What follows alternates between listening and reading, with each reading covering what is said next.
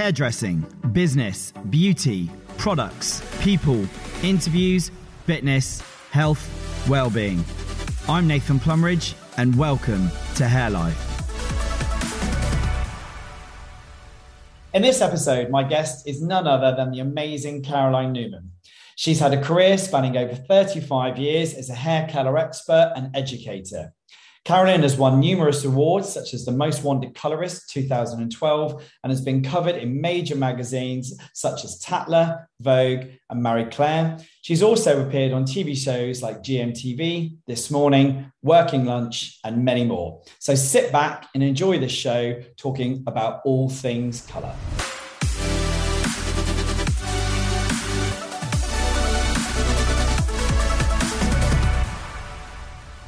Right, so good morning, Carolyn. Welcome to Hair Life. How are you? I'm really well, thank you. Good morning. How are you? Oh, I'm great. I'm very excited to have you on the show. It's been something I know we've discussed a few times, so finally we've got to do it. So here we go. I'm excited. This is Hair Life. Do you know the exciting thing about this is already in this short period, just the reactions I've had from people have been amazing. So I'm excited about what we're going to get from this show today. So let's get going. Well, fantastic. I just want to say thank you so much for inviting me on. I feel very honoured. Oh, it's going to be great. You're a special lady. What I want people to do first is just know about Carolyn Newman. Tell the listeners about yourself. Okay. Well, I'm Carolyn Newman, and originally I'm from Tasmania, Australia, and I came to England in the late 80s, mainly because I wanted to work with English hairdressers. When I was growing up and training as a hairdresser, it was all about the British hairdresser. And, British hairdressing was huge. But what was really interesting was that I would get the hairdresser's journal 3 months later than when you got it over in England. So we were always like a season behind, but it didn't matter because you just got really inspired.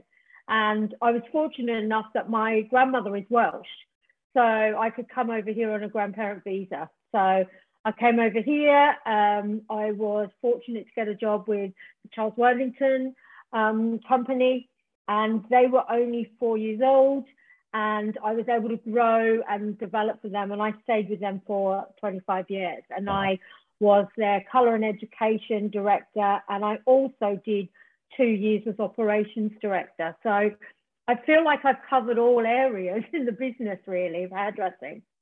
And what was that like for you, going from, in terms of like the salon sort of manager, and then turning yourself into one of the greatest colorists pretty much, in the UK and some of the best in the world? I think it went hand in hand. When I started at Charles Worthington, I was asked to be a manager after working there for 8 weeks. Wow. I was like a year older than some of the staff. We were all quite young. We were all in our early 20s. But they said, we want to train you. We think you've got management experience.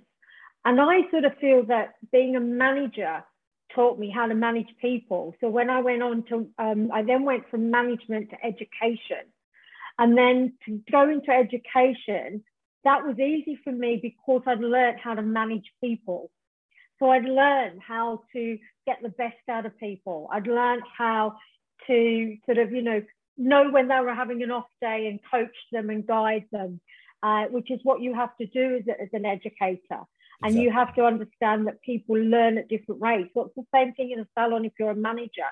They perform at different rates as well. So for me, that was really, really helpful. But the way I went into colour was I'd always been a good colourist. I was trained as an all-rounder. So in Australia, you learn everything. And I have to say, you have quite a good training. It's 4 years. So it's 3 years going to college 1 day a week, and then a year where you work on the shop floor, sort of paying your company back, but actually all the training they've done for you, for you in those 3 years. Mm-hmm. So you come out with quite good all-round skills. And when I went to Charles Worthington, they were all-rounders as well, except Charles only cut hair. So he was just getting everyone to do his colours. And I knew that at some point he was going to nominate a colour person. And I'd always been really good at colour. I'd won awards in Tasmania, you know, for my colour. I knew that was sort of a bit of a passion. And I decided that I wanted to be Charles's colour director.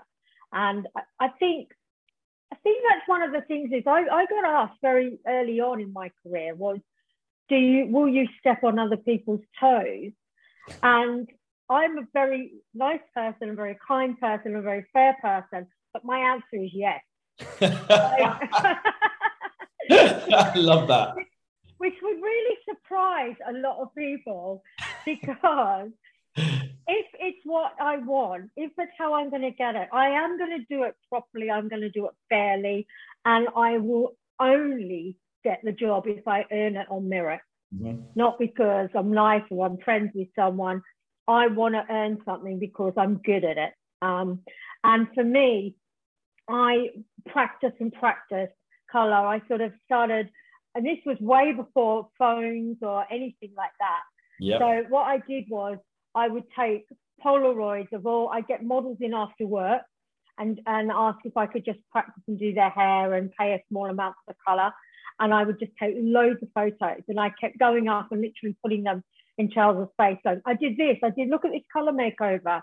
So in the world of, we never recorded anything. The only photographs you took was when you did a photographic shoot, maybe for a competition. So I was taking constant Polaroids and photos. And then one day Charles had to do a shoot, and he said, do you want to help? And I also became on the art team. So I started doing the colour for the art team. And then one day I said to him, for a big show, I think we were doing it at Salon International, I said, we can't have everyone doing the hair and everyone doing the colour. We need some doing cut. We need some doing colour. We need a colour team. And that's sort of how I sort of started moving into that direction. But then I got chosen to go and do the first ever there was a pilot, and then the first ever colour specialist degree with L'Oreal. And I got 99%. Again, I wanted to get 100, but it was the first one, so I don't think they would give it. But for me, that then made me realise how much I was into colour. And I think it also reinforced with the company that I knew colour. And what I was able to do was think like a colourist, but also think like a cutter. Mm-hmm. And that's where I'm a bit different, because I go into colouring, I section it like I'm going to do a haircut. And that, because I think when you do a haircut, you shape it to the, you know, if you're going to do asymmetrical, you don't do a square line, you do an asymmetrical line. If you're going to do a curved section at the back, you do a curved section. So I applied colour techniques like that. And that's where I started to, I suppose, be a little bit different to what everyone else was doing, because most people in London at the time were only a colourist. And I then stopped cutting for a while. I still cut all my friends' hair and stopped cutting. And then I went into the colour. So that's how I made the transition. But I actually think doing all three has really helped, especially for me now. Massively. I was going to say, there's quite a lot of points, like looking at the things you said. I mean, number one, it's almost like you were creating almost part of your own social media, because if you think about taking Polaroids back then in the 90s, that was it. And actually you're already building up like a portfolio of pictures. Yeah. So it's almost like you were ahead of the time there, which is pretty cool. Actually, it's also, the other thing there is then really looking at that management style. The simple fact that you were actually like saying to Charles, hey, look, in order to do this photo shoot, we need to put these people in positions to make it work. Yeah. So there's already these things you can start to see how they're building together. And actually, I think when we look at colour, and I did the colour degree 2 years after you, and I got 98%. Well done. Which was all right. And it's one of those that when I look back at it, I think I'm probably the same in the sense that I look at a haircut and a collar, sort of a colour is to complement that haircut. And I think that's where that synergy is. So having those three skill sets that you've got have definitely taken you in the path where you are now. Yeah, definitely. And I think when I look, especially in the education market now, because we know, especially since we've gone into lockdowns and things, so many other people have become an educator. Now, I've been an educator for 30 years.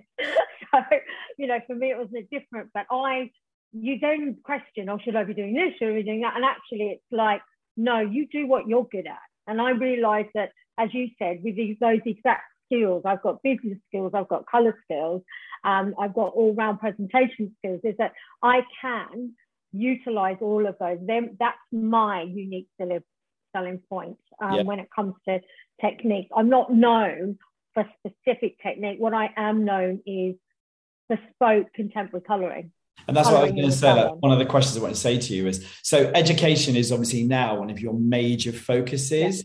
And what are the sort of things that you're really doing within the sort of Carolyn Newman brand, but also I know you're working with other groups of people as well. So what are you actually doing now? Well, so I was with Charles Worthington for 25 years, and I got to the point where I had to decide, was this what I wanted to do forever, or did I want to do other things? And one of the big reasons was that my family were getting older in Australia, and I wanted to go back for longer periods of time as opposed to just, you know, 3 or 4 weeks every 2 years or so. And I also had got to the point where I thought, I'd like to do something for me. And it was just naturally time for me to move on. I'd been running the company, and I felt like I wanted to do hair again. And so I set up my own colour and education consultancy, which is my company. And that was exactly what it is, colour and education. But I think it's become more than that now. You know, I call things like colour business chats because I like the word colour, because colour for me is not about hair colour, it's about colour your world, life is colourful, all that sort of thing. But actually I'm doing business chats to non-colourists. So I talk to all hairdressers. And for me, it's really funny when you start your education company, because I've been doing it it'll be 6 years in February. And it's changed. It's changed quite a lot in the last sort of 4 years. So you start off going, I'm going to teach these courses, I'm going to do this. And then all of a sudden you realize that you've got to pivot and you've got to move if it's sort of not working, or if you feel your audience is different. So with myself, I set out with just a few courses, and I also wanted to do hair. So I was doing hair from Hunter Collective, co-working space. One day, I started 1 day a month and worked up to 1 day a week. I think it's very clear to say for 2 years, I was running the company at Charles Worthington, so I wasn't doing clients.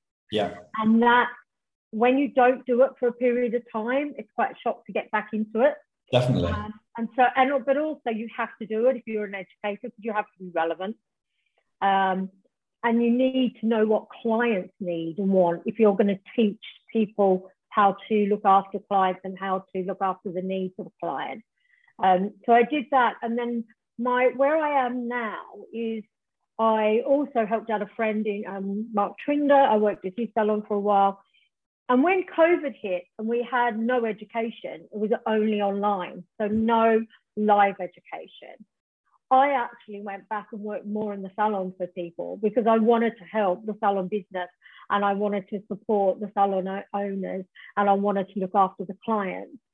But I got through to July this year and realized that now I need to get back into education. So I sort of look after some clients, mainly do models now, because I want to work on next to my social media more and doing hair. And I do that now out of electric space. So again, I need a place where I can do some work, write my presentations, do some education, and maybe see someone in the chair. But it's sort of not so much a priority, the education is. And I've now brought my education down to 4 things. So I do bespoke education. So salon groups or salons. So a salon will ask me to go in and train their team. So I train the whole team. And for them, so they can have more than one salon, or I've done it for yourself, obviously, where I create, they say, this is what we need, and I create a day for them. So I do bespoke education. So we sort of look at what they need and create something together. Yeah. And then I do my consultation. So consultation has been huge for me. I ran Carolyn's Colour Clinics where I did thousands of consultation. I work hard with psychiatrists, working up the best questions to ask, everything to do with consultation, because I believe consultation delivery is as important as a fantastic haircut and colour. 100%. 100%. And it has to be like that. It's not an afterthought. And I think more and more hairdressers understand that now, because clients need much more higher, and more what they want is much more demanding, and sometimes what they want is not achievable. Yeah. But through consultation, you've got to be able to address that. And it's down to the most simple things, like the first question you ask. And I was able to ask questions and get answers back really quickly. Yeah. So I could do my consultation and get on with the service. Because otherwise you spend 30 minutes doing the consultation and you've got 10 minutes to do your colour. I think that's what's so interesting now. I mean, obviously, like, we worked together, during sort of parts of the pandemic, and then obviously prior to reopening. And it's so interesting when I see the impact of delivering the right service. Certainly from a customer perspective, it increases their experience, but also there's less risk for mistake. And I think that is the biggest thing for our industry as a whole now, is that we're so driven by Google reviews and social media and all of this. Yeah. And, somebody's experience, if it is bad and something is not done right, can have such a negative impact. So implementing really quality services like that just take your business up to another level. And again, I think customer expectation is there all the time now. And consultation is a service. It's the service, like delivering a great haircut. And I also think we're in such a world of communication. And, for me, there were some younger hairdressers that were struggling with their delivery of consultations. Yeah. And it's because they've grown up with phone and texting and not doing, we've all gone back to voice notes now, which is very weird, because everyone wants to talk more. Where before we were all doing it we weren't talking, we were emailing, we were messaging, we were texting. We weren't vocally talking. And actually, then a client comes along, we have to talk to them. Mm-hmm. And so for me, it's all about the impression and that. So I do a consultation course, which is a consultation, and this can be part of the bespoke as well, but it's consultations in the morning, techniques, and then and they're different to what people have done before. And then in the afternoon, we do, based on the consultation, bespoke personalized coloring for that client. So it's all about doing the right consultation and then deciding if it's highlights, if it's balayage, if it's pieces of color, if it's a face frame, etc. So it's never not decided on what you're going to do. Once you've done your consultation, that's when you know what you're going to do. I think this is that's one of the things as well. I mean, if I look at stylists and I look at clients, how do you think stylists should be talking to clients, and what questions do you think clients should be asking stylists? Okay. I'm going to go with the client first. Okay. And I'll tell you why, because I think the client needs to come in with an open mind. Mm-hmm. And the client needs to trust the hairdresser, because the hairdresser is the expert. And I think we all get bombarded by all the information. And, I did it the other day when I went in to buy some makeup. I thought I knew everything about it. And I actually stumped someone by asking them a question about, well, how can I get this makeup to be glossy? And she was not quite sure, and I was answering it. And I thought, I must be a nightmare client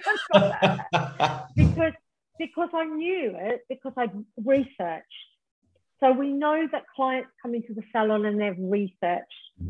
So they do know terminology. They might not always be able to say it correctly or understand it, but they know terminology, and they also know what they want. I saw a fantastic thing years ago. I think it was in Grazia, and it's my favorite saying. Don't go in and ask for your friend's color, because you're not your friend. And that's what, for me, with a client, it's, decide what you like, decide what you don't like, because we all are very clear what we like and what we don't like. Yeah. Now, when we say what we like, we can be quite open, going, oh, I like my hair light, I like my hair being a curly, like, and then when we don't like, we go, I don't like it dark, or I don't like a fringe.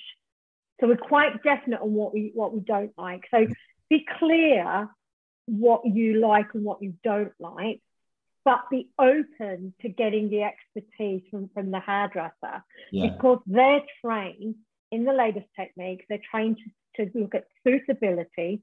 So they will assess your natural hair color, your skin tone, your face shape, and they will be able to give you advice, because they have done a lot of training to get to this point. And I say it's like going to a dentist. You don't go to a dentist and tell them what to do. No. And with a hairdresser, trust their expertise. I think the trust issue is such, sorry to interrupt you there. I think the trust thing is such a massive thing for our industry. I was listening to another amazing podcast the other day, and she was saying, actually, building your relationship with a hairdresser is like dating. And it's actually almost like dating for marriage, because I know in our salon, I don't want that client to come just once.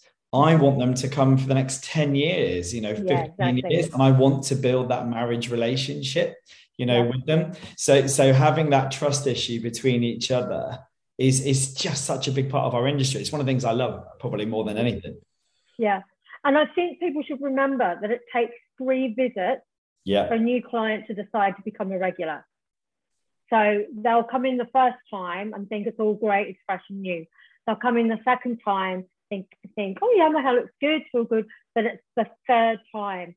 If the service level or the delivery or anything is not like the previous 2, they will start to question it. Yeah. So a lot of people think it's the first or the second time. You have to keep, and it's weirdly you saying about dating. I remember years ago, we ran a client evening for promotion, at Charles Worthington, and we did speed dating. Right. Also said with a new client, often a new client will come in. This was again before social media. So clients now can look up and see a picture of the person they're going to see, can read about them, much more accessible than it was. It wasn't like that. You couldn't access that before the internet. So all you could do is ring up and say who's good with curly hair or who's good with blonde. But what we said is that often it was luck of the draw. You ring up and say, I'd like a haircut. And I go, oh, I'll book you in with Carolyn. And they book you in with Carolyn. If Carolyn was great and the perfect person for you, the perfect match, then that was okay. But what if she wasn't? And so what we did was we had the same client have 10 minutes with 6 different stylists. Wow. And then they chose. It was, first of all, it was a fun evening. So it was all done. But I think I've never seen all the stylists do the best consultations they've ever done, because it got so competitive. I would love to do that. I think we should do that in the salon. I think that sounds like a great night. To choose them. But it's true, because, and there's times when I do consultations where I just do consultations. And for years I do consultations, charge them. And I would say, right, you need to see this person in the salon. But that was part of my job. That was, my job as like a director was not always to do clients myself. It was to build the business. But it was also based on quite a few things as well. And I also think we've become more transparent about money, which is good. Because I used to say to the client, what is your budget? Because, if I'm suggesting things and you're going, yes, yes, yes, and then I tell you my charge, what I want to know is your budget, and then I will tell you who you can see. And sometimes their hair needed my attention. So I'd say the first time you see me, but you'll be able to go and see this person, and this is going to be your cost. Because I think we just need to be transparent, but we need to be honest, but in a professional way. Again, going back to, going into a dentist and saying, I'd like to have my teeth whitened. The first thing I want to know, because I know it's expensive, is I want to know the cost. Yeah. And I don't want any hidden things.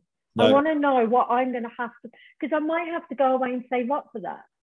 I think that's also something that's happened more so, I think, in this last 2 years with everything that's gone on. And I was only talking to somebody yesterday about it when I said that the value of our industry, for me, has really gone up. Yeah. I always take, and you'll probably remember, I always look back at that first week of the official lockdown. Yeah. And hairdressing, looking like a Neanderthal, was all over Twitter. And literally, I don't think it actually left Twitter for pretty much all of lockdown. I think it was still in like the top 20 or 30 all the way through. And I think this is where hairdressing is now starting to take this shift, where number one, we're starting to value the service that we do. Yeah. People are now starting to charge more. We're starting to give a little bit more time. And again, implementing these new procedures by doing really quality education, actually leading people in the right direction, not just doing it because you want to take their money, doing it properly and building that stable marriage relationship. I think that's what's really exciting for us as an industry, but also it's the thing that I'm loving for the client is. But I think also I see clients now one-on-one. So I have no assistants when I say client. Even when I was at Trinda's Hair, they were assistants, but we mainly looked after the clients ourselves, and we didn't have anyone in between. And for me, that was a major turning point because I think the quality of the hair work increased because you weren't rush, banging it out. But to do that, you actually have to charge more. Yeah. Otherwise, you're not going to make any money from it. But for me, that personalized service. Now, obviously, you still need assistance, and we want to grow the future. But for me, what that means is the assistant can watch more, can help you do color rather than just washing hair and cleaning, which is something that's still a big thing in our industry. That's huge. Which needs to move to them learning and becoming a hairdresser quicker. I think that's that's the education bit, isn't it? Yeah. I know we've taken steps in the salon, and I know you were sort of aware of that, where we've introduced assistants who basically are there to maintain the salon. But then we have our group of apprentices, and they now work with us a lot more. It's kind of one between two. Yeah. And actually, they are learning so much more during that time. But you're 100% right. I think it's one part of the industry that I know that particularly youngsters now, they want everything like Amazon. They want everything quick. There's no mucking around. They just want to get on. They want it quick. They don't want to be 4 years down the line sweeping floors. And I think that's probably going to be the biggest shift in the industry. Yeah. Collectively, I don't know how we're going to make that happen across the board. Yeah. But it would be amazing if we could, I think that's where there's that government support. I think that the financial thing is the biggest thing for our industry. Yeah. Certainly, it's most of the salon owners that I've spoken to, they want to employ more people and they want more apprentices, but it's that cost factor now that's hitting them. Yeah. But I think that's the thing with the cost factor. It's got to be, as I said, like the system that I worked on was great because I trained 1 day a week going to college, and that was paid by the staff. But I was under contract that last year. I worked full time on the floor, and that sort of paid that money back. And you were not allowed to, if you wanted to leave. Obviously, if you really had to leave, you left. But if you really wanted to leave, you couldn't. You were under contract until that 4th year had been done because that was still part of your apprenticeship. And I do think there is quite a good thing. It's probably a bit too long, but again, it's foundation and it's quality training, and it's actually getting them to practice it. And that's what I'm saying is, as you said, if it's someone working between the two, they can listen to consultation because as a hairdresser, I would say, with consultation, you need to be really careful of what you ask. You ask a question to get the answer you want, but you also have to be ready to give your expertise. And I also feel like we need to say, I like your color at the moment. I think that's working well. However, I think it's looking a little bit brassy. So I think it's looking a little bit dark, and this is how I'm going to fix it. I think we've got into a bit of a stage where it's all like, everything's got to be dramatically changed. And I don't want to spend 3 or 4 hours doing color changes every day, No. or a color change on a client. Plus, I'm going to charge £1,000 for that. It's crazy because I mean, there's lots of things to sort of discuss, and obviously we're going to get into color in a little bit more in a minute. Yeah. But I definitely have this thing about the current trend. And I know we've both been in it for a very long time. We've gone through different parts of the industry. I'm still amazed that when I see clients in a salon for 4 hours, 5 hours having a balayage or a French bat, and I don't know. Sometimes I struggle with that. Sometimes I just think this seems so crazy that these people are having something that do they need to be there? Yeah. Length of time. I don't know. And current trends. And I don't get me wrong, there are times when that has to happen, but I think that you can change someone's look with what I believe are slightly more quicker techniques. And one of the things I was going to say, the consultation and the bespoke, but the other training thing I've been working on, which is a massive big thing in the industry at the moment, is working with curly and textured hair. And I was really privileged to work alongside Lindsay Hughes, who only cuts curly hair. And she has made an absolute niche for herself. And there's curly hair salons popping up everywhere now. There's spring in Birmingham, and like I couldn't go in there and have my hair cut. They only did curls, but that's because women straightened their hair because it was seen as professional. It was deemed to be that's how it was. And then all of a sudden in America, it was becoming more and more, this is the thing to, embrace your natural hair. And we started seeing celebrities do it. And now women are finally, and I think that must be really sad that you had to wear your hair in a different way just to be taken seriously at work. I don't think I ever thought of it in such depth as I do now. So I have created curly hair techniques a lot. I've learned from America, but I've always looked at curly hair as hair is a fabric, and curly hair is a different type of fabric. So I run a course called Curl Power, and I started doing it online in the when we were in lockdown. And I am now going to do in the new year practical courses with that. And I did an event electric sessions last week, and I showed them that technique. And then the other course that I'm doing now, which has been one of my probably big success. And if you said to me, this is going to be your most successful course, I would have said no. And it's a course called Color Your Column.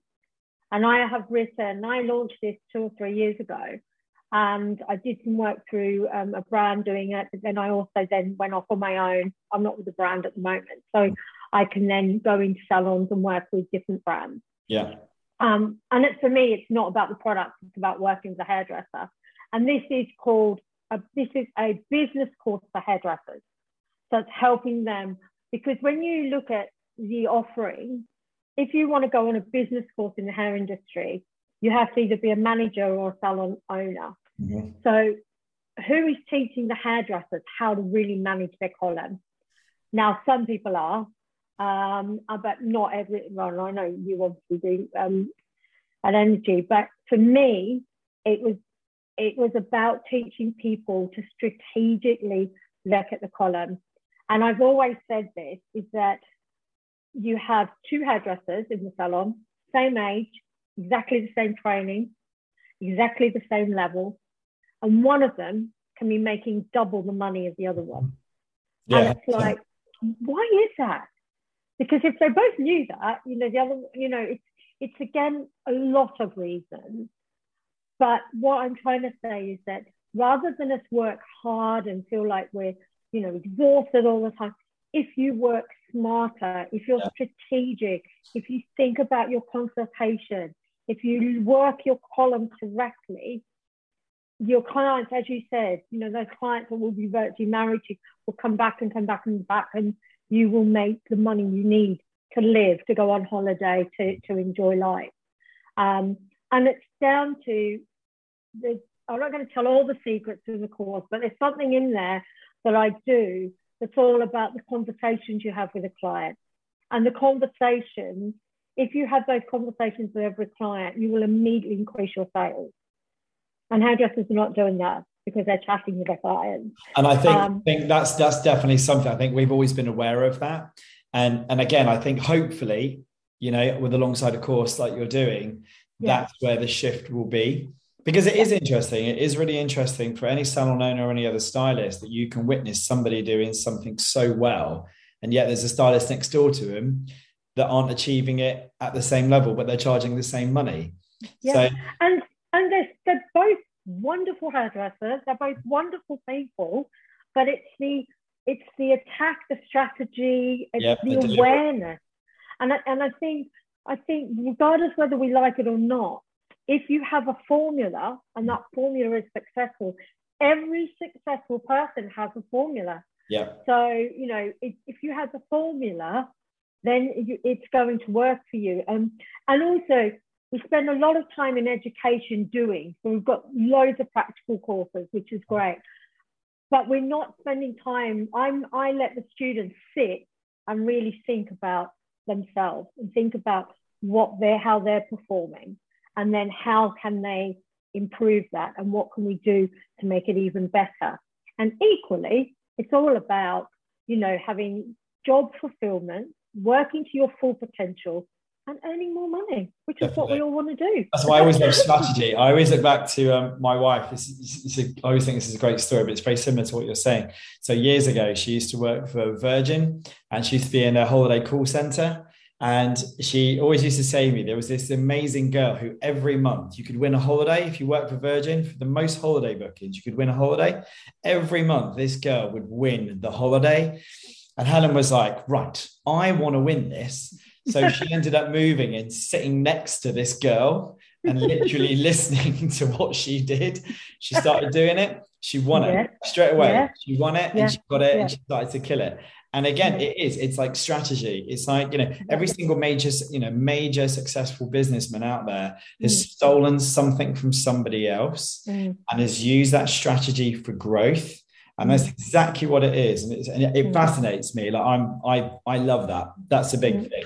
So I want to just get back over a couple of things. So for the listeners out there, so obviously you're a color specialist. I love color. Now we're all aging. I'm getting grayer than ever. And I'm not, which is infuriating everyone. You're a lucky lady. I discovered my parents didn't go grey, so they were like 65 to 70. I haven't. This is my natural hair color. I don't have any grey. Well, you're doing all right, so I'm not liked by all my friends and all for that. So one of the things that we obviously are now seeing in a salon is as you age, there's that kind of shift in hair color. And I always feel that there's a path that we should kind of lead, you know, people on as you age, because, you know, ultimately we want to make sure that as you age, you do it kind of gracefully and you look styled, because there's nothing worse than sometimes seeing somebody with a hair color that just isn't right for what I would class as their appropriate age group, whether that's the right thing to say. So do you think it's, as a stylist, there's a kind of route that you should take people on? I absolutely. I say that everybody's style changes every 15 years. And actually, if you think about what you were wearing at 15 to what you were wearing and how you look when you were 30, then when you're 45, and then when you're 60. So that's for everyone, men or women. And I think you should re-look at that every 15 years. So for a hairdresser, they should be looking at a client who's 30. And we know that if someone's still wearing a look that they had when they were 19 or 20, they start to get a bit concerned. You know, I'm 30 now, you know, should I be wearing this look? Should I be having my color like this? And it's just the same with the aging, especially when you hit, you know, 45. And we know between 30 and 45, that's when those first grey hairs. I'm in the 45 age group now. Yeah, and I think years ago, like when I started at Charles Worthington, we were working in a very, it was in London, especially because I was in central London, and it was all about the work and the office. And it was all about the professionalism and how you looked. And women were coming in every 2 weeks because they could not go to a meeting and show grey hair. And it was a bit like the curly hair girls were straightening their hair because they were working in a male-dominated office. They had to come across with more professional. They didn't want anyone to say, "Oh, your hair is grey," or they had to look as sharp as they could. And I think that was interesting because I had clients that saw one grey hair and was just going, get it out, and freaking out, cover it up straight away. But they didn't really want to commit to having to colour their hair all the time. So I think as you age, your hair, your hair will go grey, but also what that means is the texture of your hair will change. I think with women, especially when they hit the menopause, their hair really does change. So, thinning, maybe you're feeling a different texture, not having as much body. I used to find it quite funny because with curly hair clients, their greys used to come through straight, and with straight hair clients, they have curly. So again, that is a different reaction. And I used to address it by saying that going grey is a personal choice. So you'll have that client that will see 5 hairs and want them completely covered. And it doesn't matter if you've done a beautiful colour, if you haven't covered those 5 hairs, you'll be in trouble. You'll have the person that wants to blend. And then you'll have the person that wants to embrace. And I think that's how you've got to look at it. Cover, blend, and embrace it. Love that. And when I say embrace it, that client will still have colour in their hair. But they don't mind seeing a little bit of grey. And I also think, I look at skin tone. If you've got a warm skin tone and you suit, more warmer shades, having a cold grey colour is not going to be so suitable. No. So I say to women, if you have a warm skin tone, you can go grey, but you'll always put a toner over it, or you'll always have some blonde in there to give it a little bit of warmth. If someone has a cool skin tone and they've got blue in their skin, they will be able to embrace that beautiful sort of silver fox look. And I think what's interesting is that obviously through lockdown, for the first time, clients were coming every 6 weeks. They had a tiny regrowth. All of a sudden, their regrowth went from that to that. And we all know that when it goes to that, it starts to soften the whole look. And the grey doesn't look as dramatic or as noticeable because it starts to blend. And I was having clients coming and going, I'm really surprised. It's not as bad as I thought it'd be. And I went, I bet the worst thing was the first 3 weeks when it was like that and you had a line. And I said, as soon as the line grew out and softened, they went, yeah, it was okay. And I think also too, we've got root touch-up sprays and things now that clients can use. So if a client, rather than coming every 2 or 3 weeks and which is not great for the hair condition, they can just put something on if they have a big event or a work event to cover it. But I do think it's that your hair will change, but actually it's not just about going grey. I think men are very lucky because yours looks great. Men seem to suit it really, really well. I remember my uncle, he was the youngest of my father's family, and he went silver and his wife went salt and pepper, and he looked great and useful and amazing. We were colouring her hair, and she just went, why can't I go like that? Men tend to go silver quicker. But I think again, I don't think it's seen so much as an age thing anymore. And I think in one way, even though hairdressers found this quite hard when young people started saying, I want to be grey, I want to be silver, we had to bleach hair up and try to have it tone and make them understand that it would wash out and come back in. But what it did do was it made grey acceptable. Because before that, if you had grey hair, you covered it. Yeah. And so in a way, I think that was really good. However, I personally believe there were some people wanting grey hair that it didn't suit them.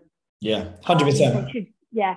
And I think there's also I think there's a really big shift as well in the sense that those clients that have decided to go grey, actually, we found that actually they have their hair cut more regular.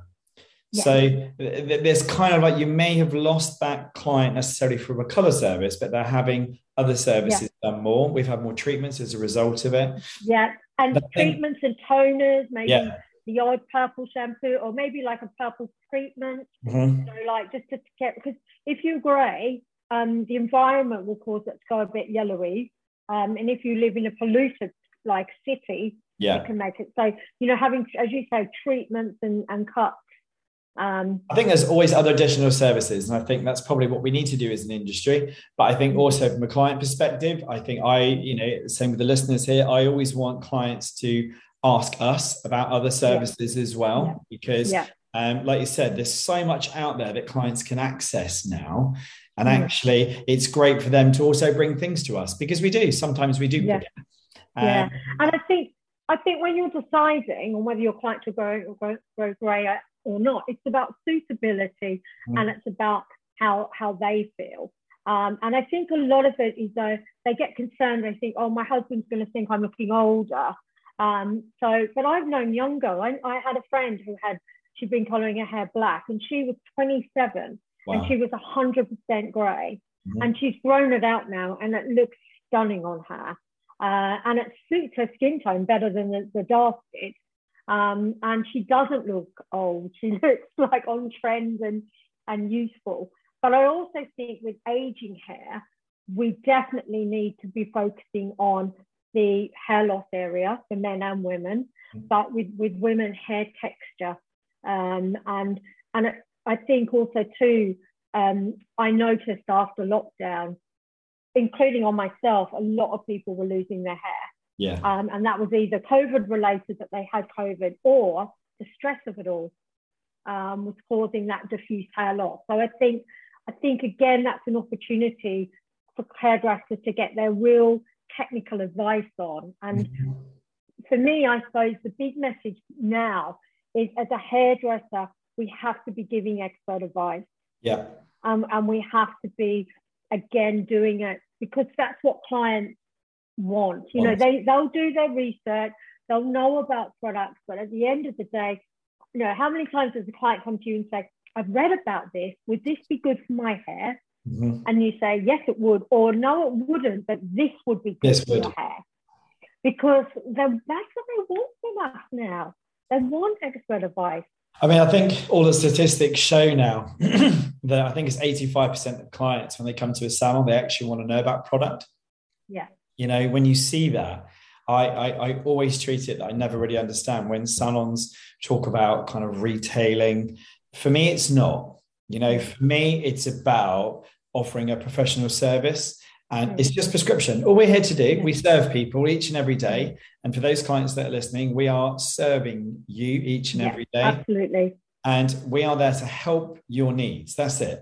We're just going to help your needs and your wants, and that's what it is. And the sooner, I always think, like, salon owners and stylists just get over selling, things will be better, and just be more prescriptive. So 100%. And I couldn't agree with that more. And I think being prescriptive means the clients will want to get the product from you. But I also believe that this whole, my client can get on the internet now. The internet has been around for how many years now, and it's going to be around forever. We all shop on the internet. So at the end of the day, that happens. But as a hairdresser, what I want to do is I want to give the expert advice, and I will recommend the right product. And at the end, and there's even like, I'm affiliated with a brand and I can recommend them. The client can buy online and get free postage, but I've recommended them what to use, and then I get money off my next purchase. So there are ways of getting over this, but I think we've got to stop using that as an excuse. And as you say, we've got to be prescriptive. It's got to go back to being prescriptive, because we know that through this pandemic, that people's bodies are not the same. And that's because people have had stress, extreme stress, due to, they might have lost a family member to COVID. They might have had COVID themselves. We know COVID is still, having an effect, and we don't know how long that effect will be. And it's still going to be there for some time, I think. And I think I have been amazed at people who've had long COVID, they've actually been diagnosed with long COVID. I saw a client's hair change overnight, basically. Mm-hmm. And, we had to change her color. We had to change her regime. We had to change her haircut. Yeah. We got her through it. But it was just all of a sudden she came in and said, I can't do anything.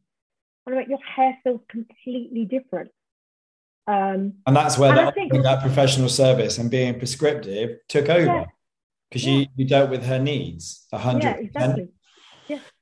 Love it. So, Carolyn, what I always like to do near the end of every show is we do 5 little questions. Okay, they tend to be like one word or a few words, right? And they're quite quick fire. All right. Okay. So they're quite good. So, what's the biggest thing you've learned in the last 12 months? To focus on me and what I want to do with my career. Love that. What's the first thing you do in the morning when you wake up? And what's the last thing you do when you go to bed? The first thing I do currently is I get up and do a Joe Wicks workout because I'm on an absolute health kick. And the last thing I do for bed, I love listening to Radio 2. And I love listening to the 5-second song where you've got to guess a artist in 5 seconds. I like that. Joe and Radio 2. What's the favorite piece of advice you've ever had, and then the worst piece of advice? I think my favorite piece of advice has always been fail to prepare to fail. I'm an absolute obsessive preparer. And something happened last week where everything became last minute, and I hated it because I'm always so prepared. So fail to prepare to fail. Worst advice, I don't know if I've ever been given worst advice. I think for me, always put money aside to save for a rainy day. And that advice I didn't start doing when I first started working, but definitely by the end I did. Yeah. And that helped me in lockdown. I've got a podcast I'm doing in a couple of weeks that's all about that. And it's quite focused on our industry, but just generally. So yeah, I love that one. What's one thing you can't live without?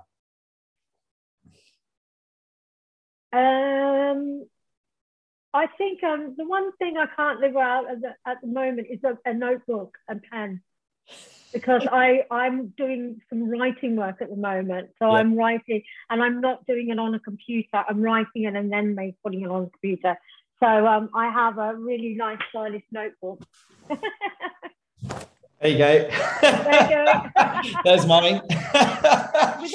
with all technology, it's easy to say a phone or a laptop, but actually I love a notebook. Yeah, 100%. See, I'm a journaler. I'm all about journaling. And for those of you that are listening, journal every single day. It doesn't matter what it is, just get it down on paper, 100%. And then one thing to sort of finish with, a rule that you think we should all abide by. Have hair conversations with your clients, not just chit chat. Love that. Have hair conversations with your clients, not just chit chat. So you heard it here with Carolyn Newman at Hair Life. Carolyn, it's been an absolute pleasure to have you on the show today. If people want to follow you or talk to you, where can they find you on your socials? If they go, I have a website, which is www.carolynnewman.co.uk. And on there is all my courses and also all my contact details. And there's also a form if you had a specific query or question, then you can go to that. And my social, the main one I use for my work is Instagram, which is at Carolyn L. Newman. Brilliant. That is fantastic. Well, Carolyn, it's been an absolute pleasure to talk to you today. I've thoroughly enjoyed it, and I will be chatting to you very, very soon. Have a great day, Carolyn. I'll see you too. Take care. Thank you so much for having me. Thank you. Bye.